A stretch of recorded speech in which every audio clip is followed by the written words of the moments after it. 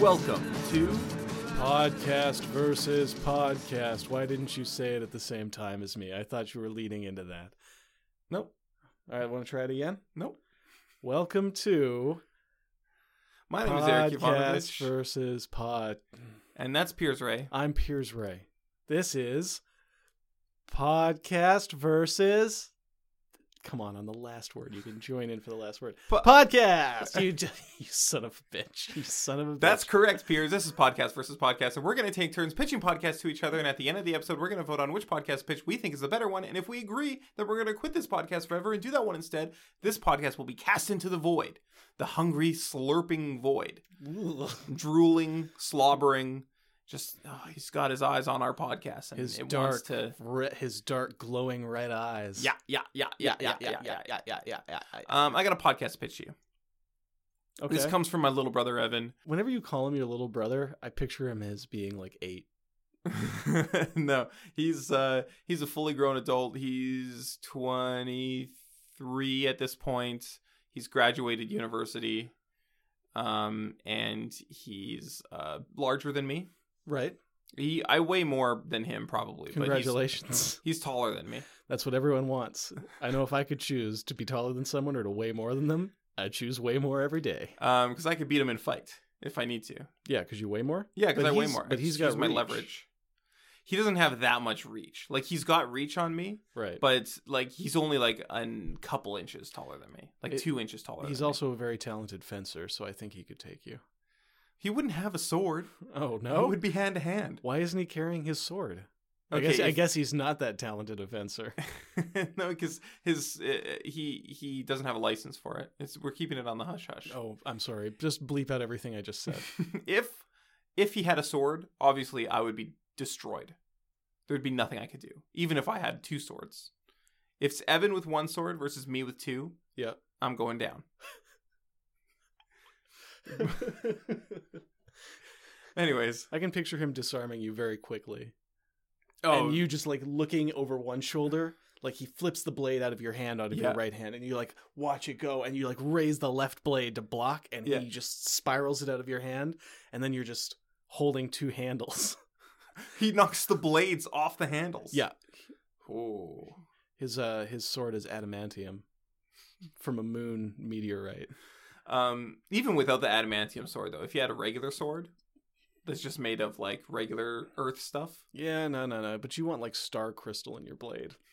Well, yeah, but it's Look, if there's prohibitively expensive. Anything I have learned from anime Yeah. is that you want outer space metals and crystals in as many swords as possible. Unless you're going to be fighting in outer space, in which case you want earth stuff. Yeah, exactly. Like water. Yeah. Like if you're fighting Martians, you want a water sword. Yeah. That's actually the name of my podcast today is Sword Switch. Oh, sword switch. We're basically just telling people what kind of swords they need for different situations. Like, because you come across all types of foes in life. Mm-hmm. And there is a different blade for every problem that comes your way. Most of the time I'm just carrying, for example, I only carry my coin sword, which has extremely dull edges, is small and just made of gold. Yeah. But once per day, I can generate up to $6 in Canadian change from it. Okay. Or the currency of wherever I am. So if I'm out and about and I'm like, oh, I really want a coffee, but I don't have any money, I always have my my change sword. Yeah. Coin sword. Coin sword. That's what I said. You could also like threaten the barista with the coin sword. I did tell you it's extremely dull and small. Well, they don't know that, right? It's really more of a dagger or a short sword than a sword. Okay. Like you were probably picturing like a long sword or a Zweihanda. I was actually picturing like a big coin at first on a handle. That's very silly and stupid. That's extremely stupid. Sword. What would you use if you were going to rob a bank? What kind of sword would you use? Great question. Yeah, let's say a team of 4. I would probably use a gun sword. Yeah. It's basically a shotgun, but it shoots 2 smaller swords at a time. Okay. And they're on chains. And then you just kind of crank a handle to pull the swords back into the shotgun. And it takes like 30 seconds to crank them fully back in. But watch out, Because if I hit you with a blast of 2 swords, you ain't getting up. No, I would be dead. Yes, you would. Yes, you would. What kind of sword would you use if you were going to whittle? If I was going to whittle, Yeah. I would probably use a full-length bastard sword, something you might have seen at the Battle of Hastings, for example, probably about my height. Yeah. And what I would do is just lean it against the wall and then like move the wood around the edge of the blade. Right. And For kind of perfect whittle that control. way. Perfect control. Yeah. Yeah. I don't need to move the blade. I just need to move the wood. Yeah. That's a common whittling mistake, is a lot of people think you need a tiny knife. But good luck. Good luck finding a knife that small. Exactly. It doesn't make any sense. That's so fucking stupid. You're dumb. I actually bought my cousin a whittling set for Christmas this year. Yeah. And I remember at the time, I was like, before I'm like, hey, I think, because he's really into wood crafting and stuff like that. I'm like, Yes. I think you'd really like whittling. I'm going to get you a sword. And he goes, look, just get me a set of whittling tools. And I said, look, I'll get you the full bastard sword. Like you're coming of age now. Yeah, length and a half. 2 uses. Use it to defend your home from trolls, or use it to whittle. And I said, like, it's really easy. You just mount, like, put it up against the wall in your living room. Watch out. It will tip over a lot. Yeah. And you just don't want to be standing under it when it tips over. It's fine. Like, you don't want your foot, you don't want to be, like, reading next to it, and then it tips over and cuts off a few toes. That's embarrassing. What about, what sword would you keep on a train in case you run out of coal to run the engine? Now that's an interesting question. Wait, in case we run out of coal to run the engine? Yeah. Talking about a coal train. Well, how about, would you use a... on a coal train? A John Coltrane? No, not a John Coltrane. Okay. I'm talking about a train powered by coal. But let's... What sword would you use for a coal train? And what sword would you use for a steam train? Well, on either type of train, yeah, I would basically have the same type of sword. Yeah. It's called a Poirot blade. Okay. And basically, anytime you're on a train, if there's a mystery that needs to be solved, like where do we find where's more all the coal? Where's all the steam we need to power the steam train? You just unleash your Poirot blade, which is basically a format of singing sword inhabited by the fictional character Hercule Poirot. Yeah. And you just let that sword loose and he'll dance up and down that train, interviewing people and making witty little jabs until he gets to the bottom of where's that coal. Yeah. Unless there's no coal or steam on the train, in which case he'll do the best he can, and then the magic will give out once he's determined there is no coal or steam. It sounds useful. It is useful, as long as there's coal or steam on the train to use. So it sounds like you're an expert. I do also have a coal sword. Oh, you have a coal sword? But that's just a sword made of coal. Okay, so you get like you get like a couple kilometers out of that. Yeah, you get a little boost, a little jump. So if you're, if you can see the gas station or the coal station in the distance, you just toss that sword in. So that's good to keep because like you can use it to fend off bandits, or if you run completely out of coal as a last resort, you can, I typically combine it with my fireproof gloves and use it to fight frost giants. I light it on fire. Yeah, that's why I designed it. What can I tell you? I know my way around a blade or two. I see. But I really like that Poirot blade. I actually bring him out a lot just at home, just to hang out. We watch Sherlock. He hates it. He hates Sherlock. Hates it. He's smarter than Sherlock. He is smarter than Sherlock. Sherlock's a fucking douchebag. Sherlock is an asshole. Sherlock is an asshole. If you've watched that show, Sherlock's a real asshole. Right? He's not okay. He's not well. It's not okay to be Sherlock. No, he's a bad person. But he's so shitty. It revolves around the exceptionalism, right? Like he's better than everyone else, he's allowed to be like that. Of course, yes. He's like an Elon Musk type. Yes. He's exactly... Is he like an Elon Musk type? No, Elon Musk, I don't know if he's better than everybody. He's richer than everybody. I don't know. He's been on like a real bad tear of PR snafus lately. Like I got no problem with the guy, other than he's exceptionally wealthy and treats his workers poorly. They love him though. Not all of them do. They love him. Let's see. Sherlock. We love you, Elon Musk. Fucking dick. Sherlock's a dick. He's better in the books.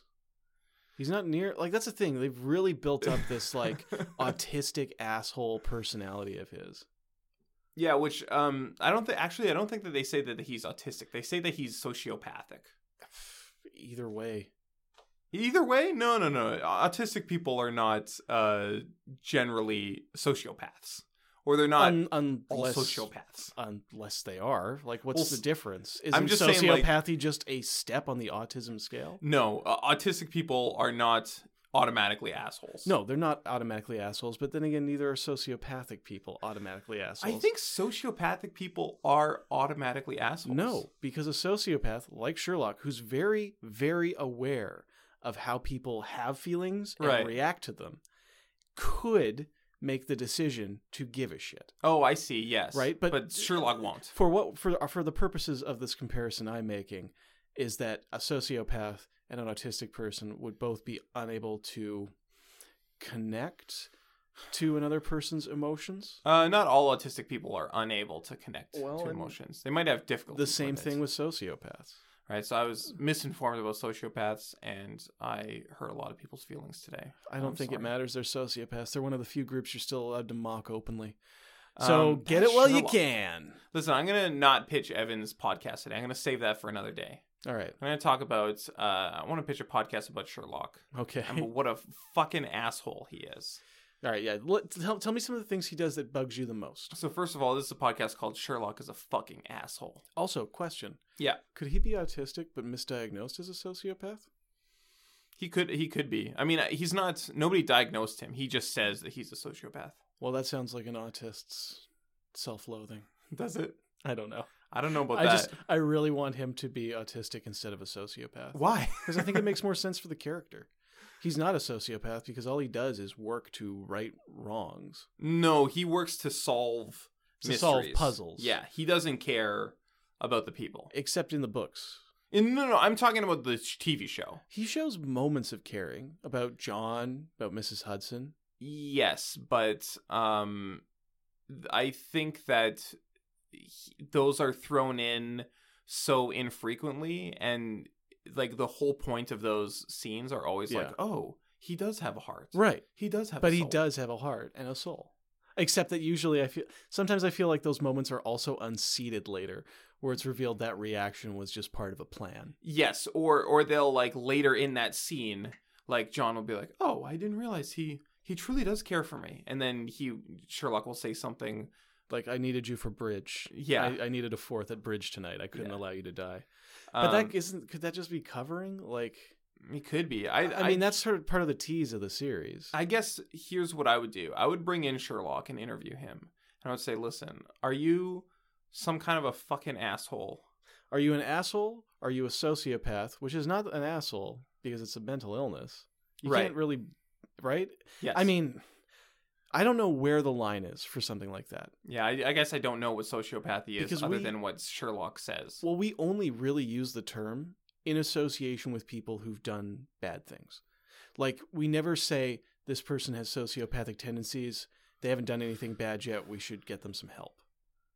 Like, as soon as somebody does something bad and are labeled a sociopath, they are no longer seen, even though we've identified a mental illness, allegedly, they are not seen as mentally ill or deserving of help. Oh, man. You're really blowing me wide open right now. Wow. We gotta...